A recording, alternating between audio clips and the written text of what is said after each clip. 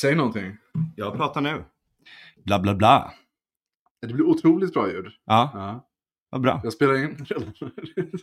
Ska vi börja då? Ja, och där är den också. Där är den också. Perfekt, skål. Skål. Välkommen till Kungsten. Tack. Där är dina hemtrakter. Ja, Ekebäck. Hur känner du inför det att vara tillbaka? Känns mycket bra.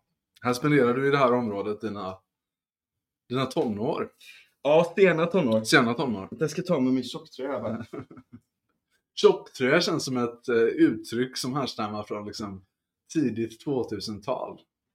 Det kanske predatar det på något sätt, men det känns som att man ofta sa liksom så när man var liten så här. Ja. Ta på en tjocktröja liksom. Ja.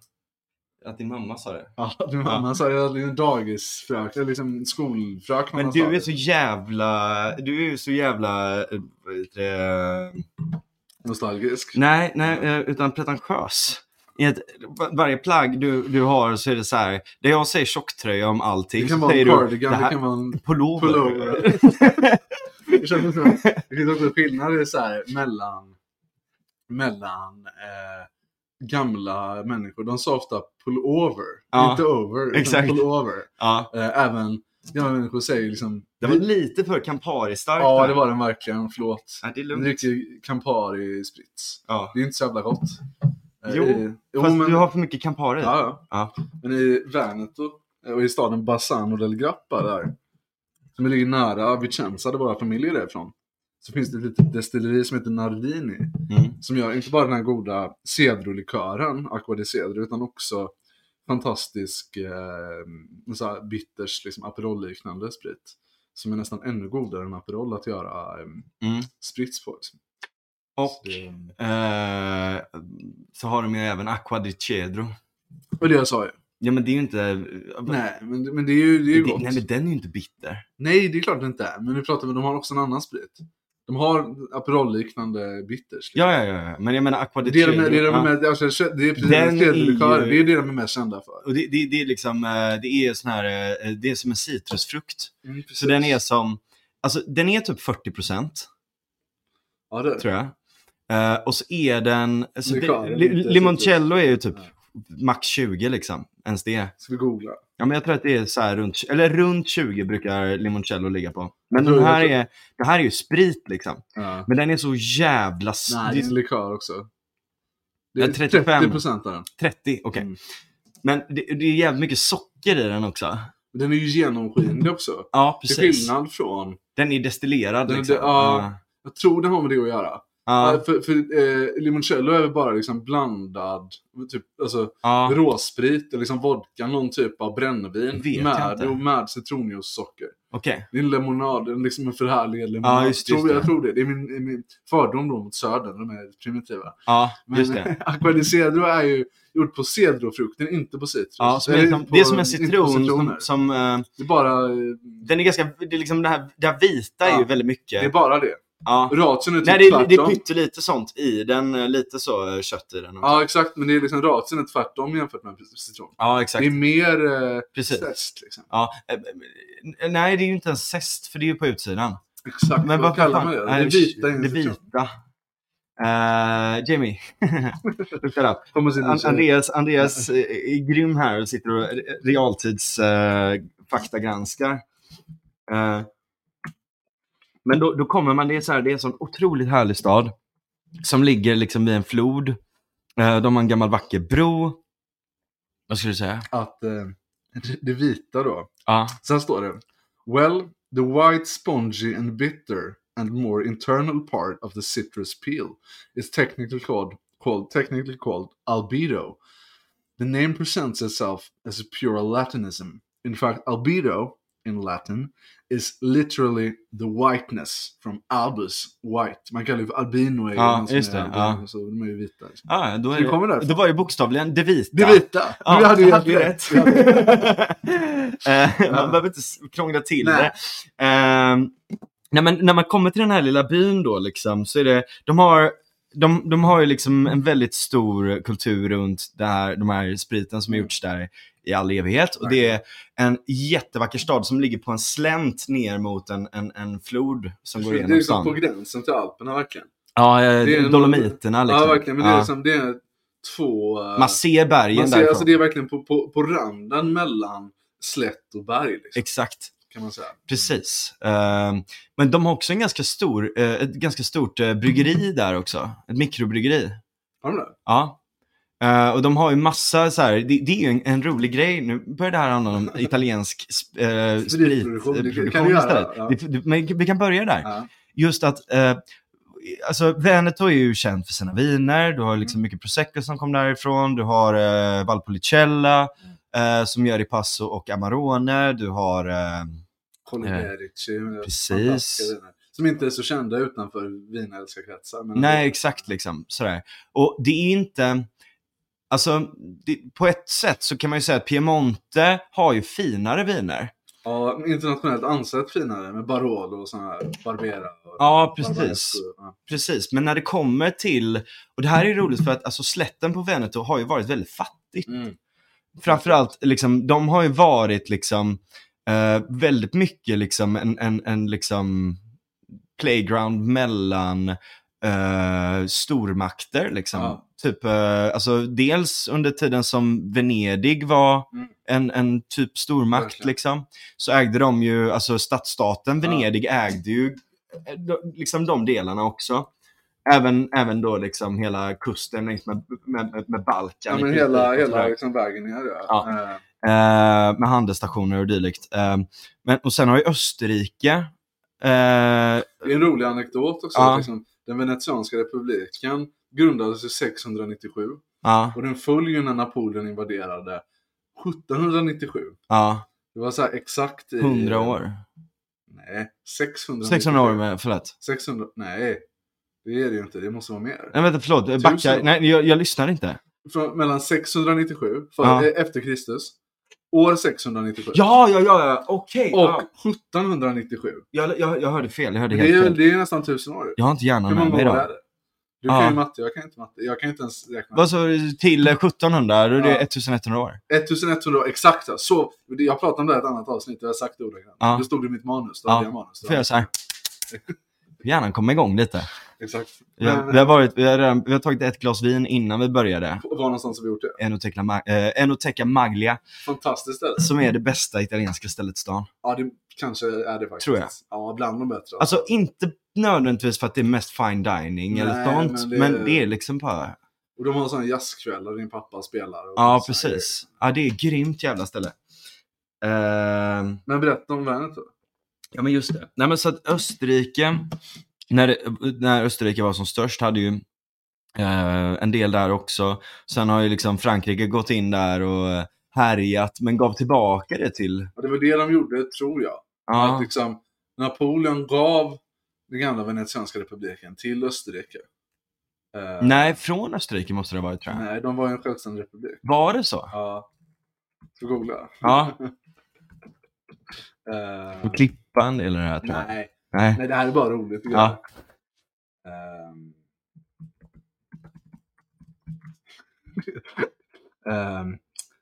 Just det. Alltså de kallar det The Most Serene Republic. La Serenissima. Alltså, det var att den var så fantastisk. Men här står det The Fall of the Republic of Venice.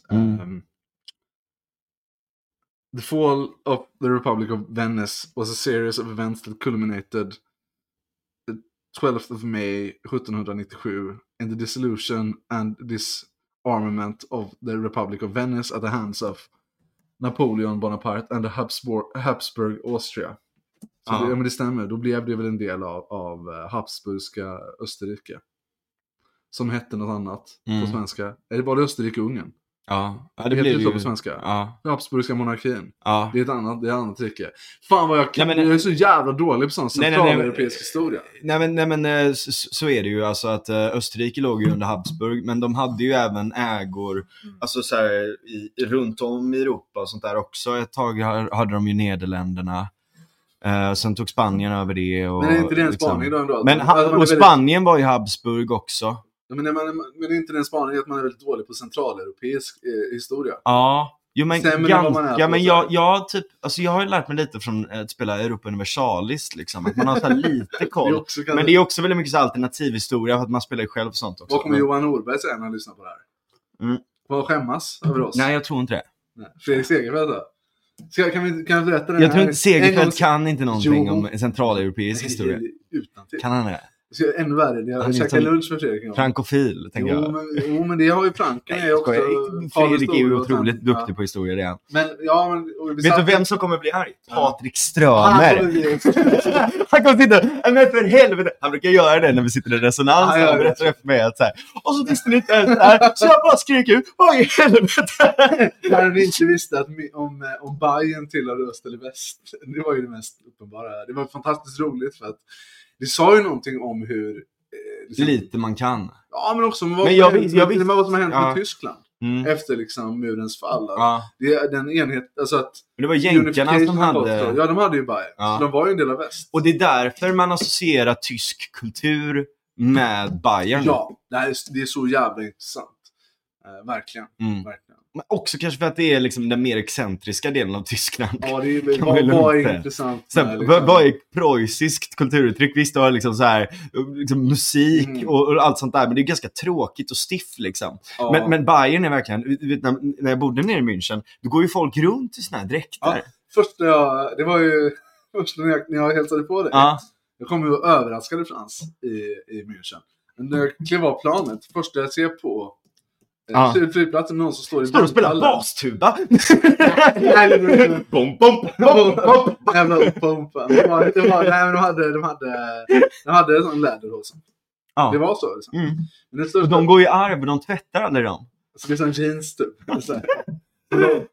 Nudie jeans är från Göteborg. Det är många som inte vet det när jag berättar att nudie jeans är från Göteborg. Men deras vd har ju typ sagt så att man aldrig ska tvätta jeansen. Och bara, it's a foul smell, but it's a smell of a winner. Så jävla oklart. Bara för de tappar färg, det är det bästa argumentet. Men köp nya jeans då. Eller färga in jeansen, men du måste ju tvätta dem. Skitsamma. Men vi var ju tillbaka till det vi pratade om där då, att det var ju ganska fattigt. Ja, det var det. Så att det är liksom inte sån här finsmakarkultur nödvändigtvis i Benetton när det kommer till vinerna. Utan snarare typ, för att dra en anekdot liksom. Min farbror jobbar med vin. Och tog mig och Andreas runt på en liten vinrunda sådär. Och då var vi dels hemma hos Costa, som var en sån här gammal jurist som hade som bara hade så här sadlat om och bara, jag orkar inte den här skiten längre. Jag köpte en jävla gård och gör liksom lyxiga olivoljer som är jättegod och vad heter det, så här biodynamiska viner, och det bara liksom, det var som att man gick in i en svärm av insekter på gården. Fantastiskt också. Och så var vi även under Romeo och Julias slott, alltså de här som de har på liksom på Vischan då liksom. Exakt. Deras stora slott. Framförallt hela Romeo och Julia kom ju från Vicenza, provinsen. Men veroneserna kapade hela den här grejen. Så att folk idag tror ju att Romeo och Julia var från Verona, men det var ju Shakespeare sen som fuckade upp det. Och det här som kallas för Julias balkong eller vad det är i Verona idag, det är ju bara en turistfälla. Det riktiga historien kommer från Montecchio Maggiore eller liksom, precis, lilla byn där vi var. Och där under Romeos slott så är det ett gammalt tunnelsystem där de gör metodo, vad heter det? Klassiko. Kanske champagne egentligen. Så champanoise liksom, för det är ju inte från champagne då, liksom. Men den här klassiken, du har liksom naturlig jäst. Och så lägger du, och så korkar du upp det, och så lägger du, och så får det lagra och göra sitt.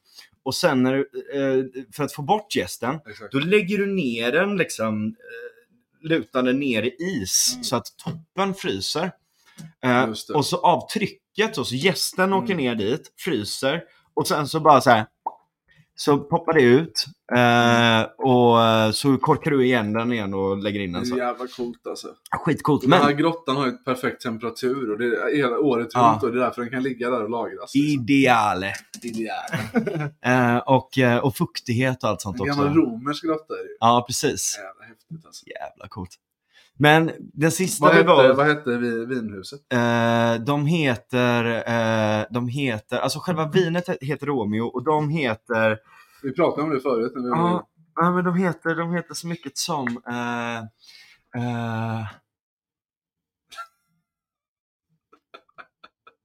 Med flummiga avsnitt. Alltså jag vet ju vad de heter egentligen. Jag bara tappar det nu. Bellaguardia. Där står det, man googlar på det som jag gjorde då. Guard. Guardia. Guardia, exakt. Det är liksom det vackra garden. Jag vet inte. Guarda är ju liksom C. Ja, just det. Ja. Men una storia så fin vy. Ja, borde det vara. Ja, just det. Jag vet inte. Una storia d'amore. Sotto ai castelli di Giulietta e Romeo. Quel di Montecchio Maggiore alle Porto di Vicenza. Sì. Men det är fint. Men det sista som jag vill komma till då, liksom, just på tal om den här mentaliteten då, så kommer vi hem till en snubbe som är grym och som är så här en jävla kaxig typ liksom. Fan, sänkt den här. Matteo. Precis, Matteo. Kan du beskriva Matteo? Hur ska man han är en sån bohemisk liksom. Precis, bohemisk man i sina bästa år som också har tagit över en gammal familjegård och rustat upp den. Och försökt göra något bra av det. Och så sitter han då liksom, vi ska pröva ett vin. Oh, you know, this wine is one of the favorite ones we make. We were actually in, you know, a wine. Come si chiama, Paolo? Competition. You know, a wine competition. So we were there. In Los Angeles. In Los Angeles. And you know, we got a 98 out of 100. Och jag bara, oh shit, så här, that must be an incredible score. I mean, is it even possible to get 100? That must be like perfect for you. So, well, you know, there was one wine, they got a 99. But their wine is $300. And our wine is $10. Det är så jävla bra. Det säger ju otroligt mycket. Det säger ju någonting. Om att vin, det här är bara hittepå det här. Förlåt nu, Bo och Marcus Jakobsson var ju med och pratade mycket om det här med värdet av ursprungsmärkning på grund av förutsägbarhet och så här. Men jag vet inte hur mycket man kan förutse spå egentligen bara för att det är odlat på samma mark. Jag tror att det är liksom, det är väl som att säga att Coca-Cola smakar annorlunda. Ja, ungefär. Och det gör det ju marginellt då för att ändra socker. I USA gör det ju det. Men jag tror att alltså, på sätt och vis så är det ju mer just för att du odlar och sånt där, så är det ju liksom det handlar ju... Okej, men så här, i Veneto finns det också variation. Ja. Så det är hittepå. Så terroir-begreppet är hittepå. Ja. Förlåt, många av er som lyssnar tror på det här på riktigt. Ja, men jag menar, jorden har ju en viss komposition av olika mineraler och... Ja, men den är exakt likadan över hela Veneto. Är den det? Nej, det tror jag inte. Nej, det är väldigt svårt att tro. Ja, jag vet inte riktigt det där. Men, och sen är det ju typ också det här. Jag menar, ligger du på en kulle så kan det vara så att du får väldigt mycket sol. Men dessutom kanske får mycket vind. Och vinden svalkar ner dem så att det blir en... Men skillnaden mellan locationen så att säga. Ja, och nej, men det är ju fysik i slutändan. Och kemi och så. Ja, verkligen. Men skillnaden mellan Kostes gård och Matteos gård. Trots att de låg i samma distrikt. Det var ju skillnad liksom. Det måste ju vara skillnad. Det var det ju på smaken också. Men det måste ju vara skillnad i kompositionen av jorden. Jag menar, ponera att Matteos ställe låg i söderläge i en viss jord. Medan Koste låg i norrläge i en annan jord. Eller alltså, Matteo kanske tog hand om jorden bättre än vad Koste gjorde. Nej, men jag menar bara att det finns ju alltid intern variation. Så vad man sätter avgränsningen, det är en mänsklig uppdiktad grej för att människor som bor på en viss plats vill hävda att det de gör är unikt. Men jag garanterar dig att man kan göra en lika bra buffelmozzarella i USA som du kan i Campania. Och det kan du. Den är bättre till och med när du äter den i USA än om du hade fraktat över den över Atlanten för att den är färsk. Exakt. Så det där är liksom... Verkligen. Någon gång måste vi börja ifrågasätta de här jävla ursprungsmärkningarna. Och jag har inte förberett mig alls för att prata om det här egentligen. Och första avsnittet med Bo så hade jag inte förberett mig alls, så jag gjorde bort mig. Det ska jag säga. Men jag tycker att det ligger något i det här. Men jag håller med. Alltså, och det är så här, okej, kalla det inte mozzarella. Men du måste få göra metoden och kalla det någonting. Ja. Men jag tycker man borde få kalla det mozzarella också. Det är ju alltså varför skulle det vara så knutet till en geografisk... De tar ju den i samma vattenbuffel. de har den i USA, de gör det på exakt samma sätt. Ja, det är så. Ja. Det finns ingen skillnad. Nej. Det är bara någon slags essentialism då, eller? Ja, det är det ju. Det är det ju. Det är exakt vad det är. Det är blod och jord. Det är obehagligt. Mozzarella-producenterna i Neapel är protonazister. Så bara, jag kommer aldrig... Nej, nazister är de inte. De är ju fascister.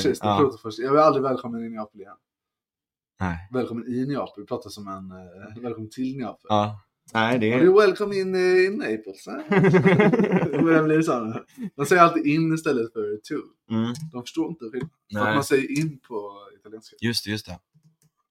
Nej, men det är någonting där liksom med matkulturen som är runt det där också, il cucina povere, och det är liksom just den här grejen att göra att liksom, och det är ju en sån som jag vet att du och Bo har bråkat om där liksom, just den här att det finns någonting i att göra mycket av lite liksom. Ja, det jag tror på det liksom. Verkligen. Som är ganska vackert, och även då i sprit och vin och kulturen, och då just det. Det är så jävla intressant också att liksom, det har börjat bli en väldigt stor craft beer-kultur. Det är så jävla nice, det är så jävla okänt. En polare sa att jag skulle bjuda in någon från den italienska craft beer-industrin för att det börjar bli så stort. Men jag var i Rom på ett ställe som heter typ, det är en Lazio supporterbar som är hål i väggen. Det är bara alkoholiserade italienare och en amerikanska som också är italienska amerikanska smällare. Men det heter Marchesiete Venutia Fat typ. Som är så här, om du är här, det här är inte bra, nej, exakt. Men det är en så här uttryck så här, varför är du här om du inte ska supa skallen av det? Nej, men det är en så här, det är en jävla uttryck. Men Veneto är ju, kan man ju säga. Det är Rom. Ja, jag vet, men Veneto är annars känd för att vara de största alkoholisterna. Ja, de är ju det. De förstår ju mig. Det var flera från Bassan och Grappa som hängde på det här stället. Det var helt sjukt då, såklart. Men det är verkligen en sån här craft beer bar. Det var en snubbe som kom fram och så hade han en Stigbergets tisha på sig. Aha. Ja. För så stort är ju Göteborg i bryggerivärlden. Ja. Och det här är craft beer. Det här är liksom länken mellan Italien. Och ingen, alltså USA, Sverige, stora länder inom craft beer. Storbritannien. Men sen kommer fan Italien inte långt därefter. De är jävligt duktiga. De är skitduktiga. Men det där, det finns en stor ölhall kan man säga, som också gör sina egna, alltså ett eget bryggeri då, som ligger i Italien. Där har de ju friheten nog att kunna sälja. Var?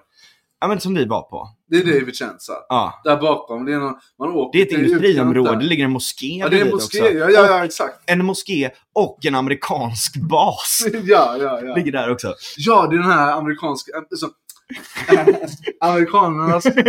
En av deras största militärbaser ligger i Vicenza. Det var 18 000 amerikaner i Vicenza. Det är ju liksom en jättestor del av deras befolkning. Och alla deras Mellanöstern-operationer utgår från Vicenza. Nej, men de åker dit efteråt, va? Ja, delvis också. Men nej, men alltså... nej, men det är en av de stora Europabaser är i Vicenza. Det är en av de största i hela Europa. Så är det. Min farfar var ju flyggeneral i NATO. Det är jävla coolt alltså. Han var väl ansvarig för... no flight zone i Balkankriget. Helt otroligt. Ja, det är väldigt sjukt. Jag vet inte om det kopplar till att de har den stora basen, men jag antar det typ. Att han var och gav sig in i militären för att han tänkte att... Nej, men att det kom nog senare. Alltså, den här basen kom nog senare. Men farfar på något jag vet inte, men jag menar liksom något sånt kanske. Nej, men de har varit där sedan 55 står det här. Är det så? Ja. Men han är ju också född... 40. Samma år som min pappa. Just det, 45 minuter ifrån när min pappa är född. Obehagligt. Sjukt. Men nej, och det blir en jävligt konstig. Jag kommer ihåg när vi hängde där, så var det ju så här, kommer någon sån här skitfull jävla yngling som har tagit militärtjänst liksom. Och sen bara så här: yeah guys, yeah, what's up guys? Yeah, we're gonna drink some fucking beer, man. Do you wanna go see some hookers? Strippers. Titty bar. Strippers. Is there any titty bars around here? Han var ju från Texas, södra Texas. Han var ju latino. Ja, precis. Paolo kan ju spanska. Ja, så Paolo läxar upp honom på spanska. Så jävla bra. Alltså. Och bara, du, alltså, liksom, nu får du tänka på att du är liksom inte i USA längre. Vi håller inte på så här. Vi älskar kvinnor, men vi har inga jävla titty-bars. Det finns för fan en rippklubb i Vicenza. Svårt att tänka mig. Att det inte finns? Det är svårt att tänka mig att det finns. Ja, jag tror inte att det finns heller. Jag vet inte, eller så har Paolo medvetet tonat ner det. Inte liksom gått förbi den gatan. Nej, men jag tror inte det. Han inte visste vad han skulle ta sig till. Men det var ju så här PTSD. Ja. Det var så Paolo, han hade ju kommit hem precis. Exakt. Och just det, de pratade ju ett tag där. Och så sa Paolo det. Men det blir så jävla rolig kulturkrock med den där. Och så sitter vi där. Och då har de ju Stigbergets öl på det här stället. Det är så otroligt. Det är så jävla sjukt verkligen.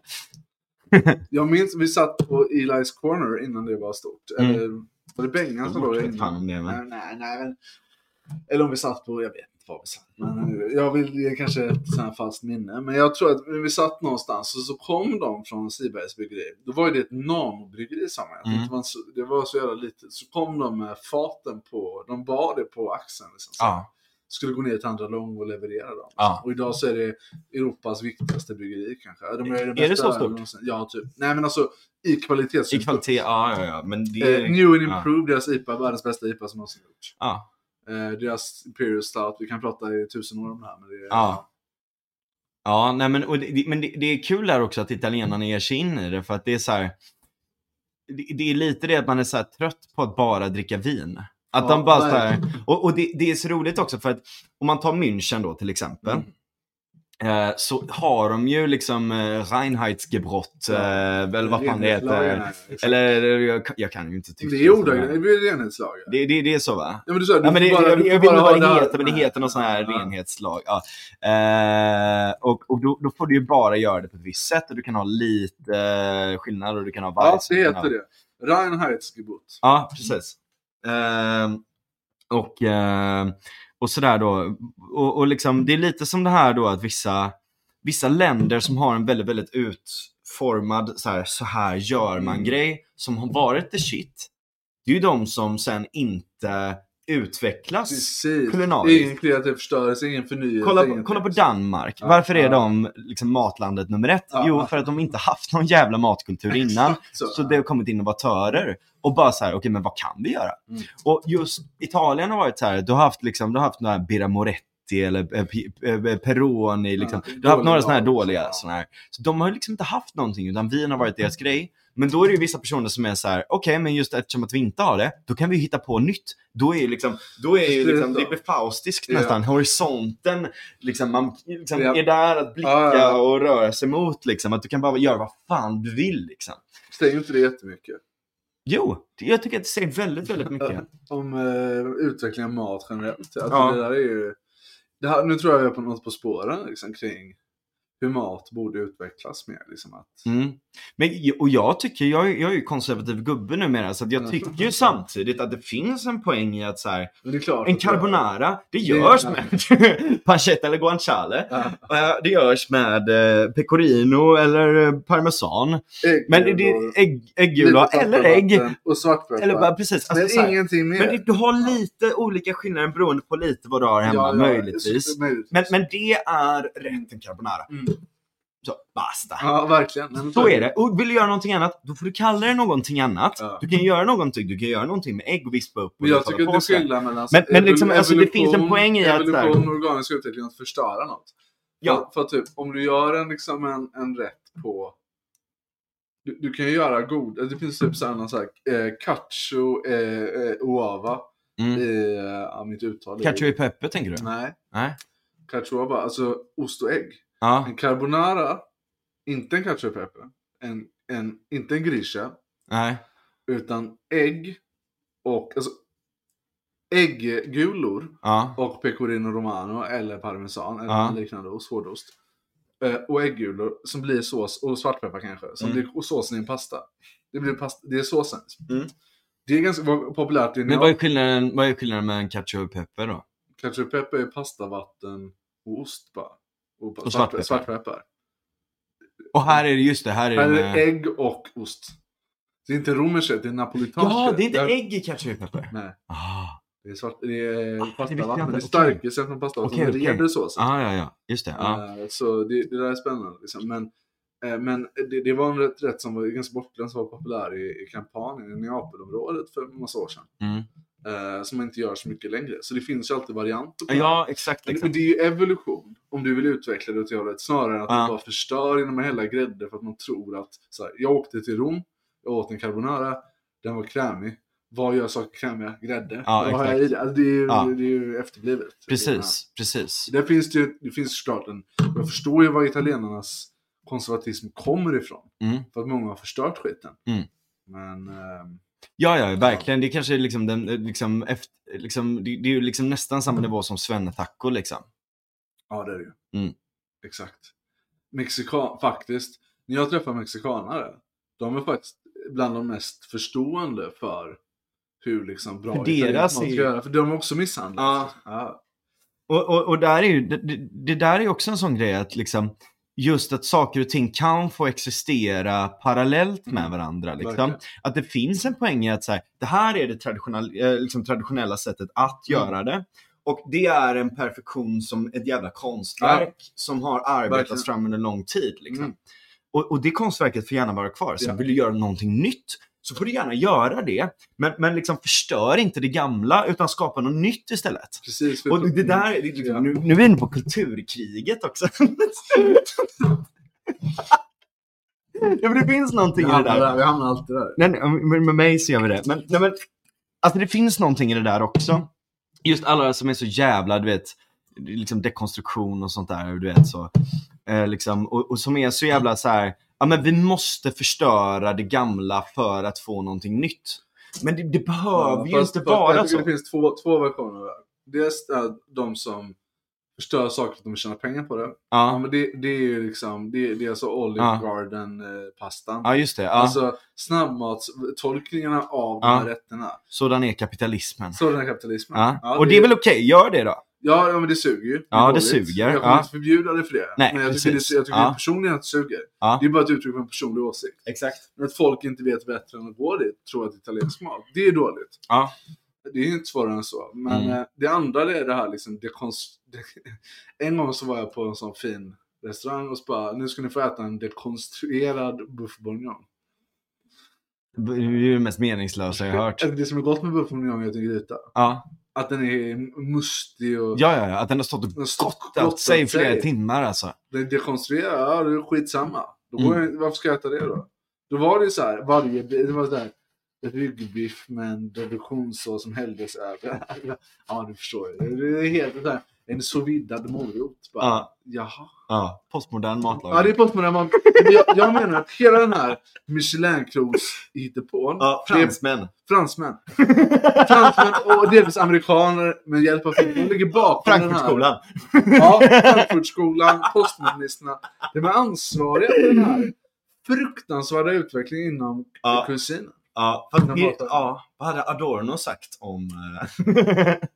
Nej, men alltså, typ, när så här, jag skrattade åt det här när fascisterna, när jag hade en avsnitt om fascister. Jag har inte hunnit lyssna på det, men du har ju berättat lite om det. Men de hade ju så här, då öppnade en restaurang i Torino som hade fläsk då, som hade marinerat i parfym och espresso. Så jävla korkat. Men det är rädd. Skulle man liksom presentera det för en så här... Det är lite såhär Gugga-food-grej liksom. Nej, jag marinerade... För att han experimenterar. Ja, exakt. Han gör ju för att han är galen liksom. Men han gör ju också väldigt mycket så här vulgär mat. När han helgrillar en kossa för 3 miljoner. Bara, hello everybody, it's not a joke, it's fucking great. Fortsätt. Men absolut, det påminner. Men jag blir trött på honom ibland för att det bara är så här. Vad händer om du marinerar en wagyu-biff i, du vet, i sperma? I wasabi. Det är nästa grej. Det är ofrånkomligt. Det är ofrånkomligt. Så är det. Men det är bara att jordnöt, smör, wasabi och kaffe liksom. Kanelbulle marinerad i. Ja, men det är en Google som produceras med henne. Men, ja. Jag ska inte bli snusnappa. Men det jag skulle komma till var att men det finns också en tradition av så här som det där representerar den här futuristiska matlagningen som delvis har levt kvar i det här franska Michelin-köket. Så här, nu ska vi ska göra det så jävla litet som möjligt på tallriken typ. Och jag har jävligt svårt för det bara. Vad har det med mat att göra? Nej, typ, precis. Segerfeldt måste komma hit och prata om vad han gillar det. För han åker ju och käkar sånt typ i kvarten. Men jag tycker bara det verkar ointressant. Jag har ätit på sån krog några gånger då. Men jag vet inte. Nej. Lite min grej. Nej, men det finns någonting i det som jag kan förstå. Men samtidigt så är det så här. Det viktigaste. Alltså det är lite den här. Det finns, jag vet inte vem det är som har sagt det. Men jag tycker att det är så jävla träffande. Arbetarklassen vill äta saker och ting som är jävligt gott för lite pengar. Alltså de går till, du vet, när det är ett extra erbjudande på nej men så här, liksom på extra erbjudande på plankstek och så får man en stor stark på köpet och så är det jävligt mycket bea, potatismos och kött. Det är mycket bara. Liksom. Snarare än kvalitet. Precis, det är mycket och det är gott, alltså det är och det är liksom sånt, allt sånt. Och så får du en bärs på det. Och det är så jävla bra paketpris. Ja, du vet så här, sånt liksom. Medelklassen, de vill käka nyttigt. Just det. Och det ska vara fräscht. Framförallt fräscht. Ja. Crème fraîche.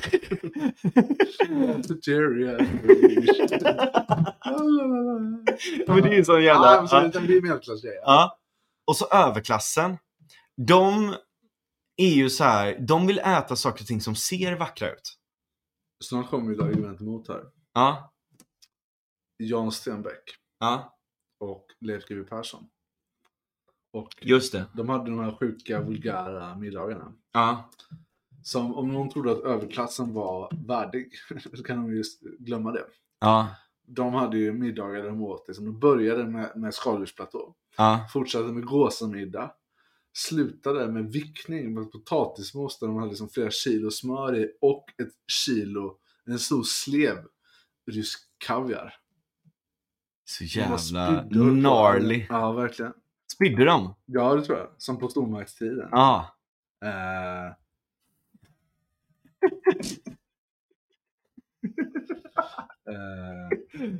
Frossa kallas det, va? Det är väl en av de 7 dödssynderna. Jag sa det nu med det här. Jag sa här är Leif GW Persson. Jag håller på att dö av matorger. Okej. Vi var alltid på samma krog. Vi gick ut lite löst, men sedan, i och med att vi fick i oss några supar, gick både det ena och det andra ner. Jag minns speciellt en tillställning. Vi började med att hälla i oss pilsner. Sen åt vi från ett gigantiskt skaldjursbord och drack brännvin. Vi drack mer pilsner och vi åt skånsk gåsamiddag, rökt ål och äppelkaka med vaniljsås. Det var sanslöst. Vi måste äta 15 000 kalorier. Vickningen, den var en kaloribomb. Det var potatismos, huvudsakligen tillagat på smör, vispgrädde, äggula och så då lite potatis. Sen rörde Jan Stenbeck ner 1 kilo rysk kaviar i smeten och så åt vi med sked plus några suppar till. Från 85 kilo gick han upp till nästan 140. Ja. Ja. Alltså det är inte bra alltså. Nej, men det är ett bra argument mot. Ja, för det finns också något i det vulgära som är nice liksom. Alltså, du minns när jag sa ju att liksom, jag menar bara så här, det vulgära har ju en roll. När vi var i Alperna och jag gjorde den här polentan med halvkilo ost i, och sen stekte vi ryggbiff och käkade det som vickning. Ja. Jag tänker på, vi skulle ju prata om på pasta di mezzanotte, alltså midnattspasta. Just det, så fyllekäk på italienska. Och där finns det ju en roll för det vulgära på något sätt. Precis, för då är det här. Nej, men för länge sedan så hade jag ett one night stand en gång och så sa hon det att jo, men klockan är så mycket att det inte gills nu. Ja, just det. Alltså du vet så här, rent liksom vi hade väl suttit och bråkat om politik eller något sånt här, vet. Och jag tänker att det är ju precis det som är den här grejen med fyllepastan också. Ja, just det. Att den enda gången som liksom, italienarna får bryta mot konventionerna när det kommer till just det här sakrala liksom. Liksom det här heliga runt pastan liksom. Det är på natten. Och jag är ju en jävel på det alltså. Du är en jävel på det också. Ja, det har vi gjort mycket genom åren. Ja, just det här att liksom swisha ihop någonting. Och jag tror att jag får med mig det där ganska mycket också. Om vi ser till min matlagning. Jag är ju en extrapristorsk också alltså. Ja, så in i helvete. Men jag är ju väldigt så här class fluid. Jag är ju 2022 nu. Så att jag är ju class fluid. Så att jag rör mig väldigt mycket mellan de här 3 olika grejerna som jag pratar om där då. Och det är det att jag älskar extrapriser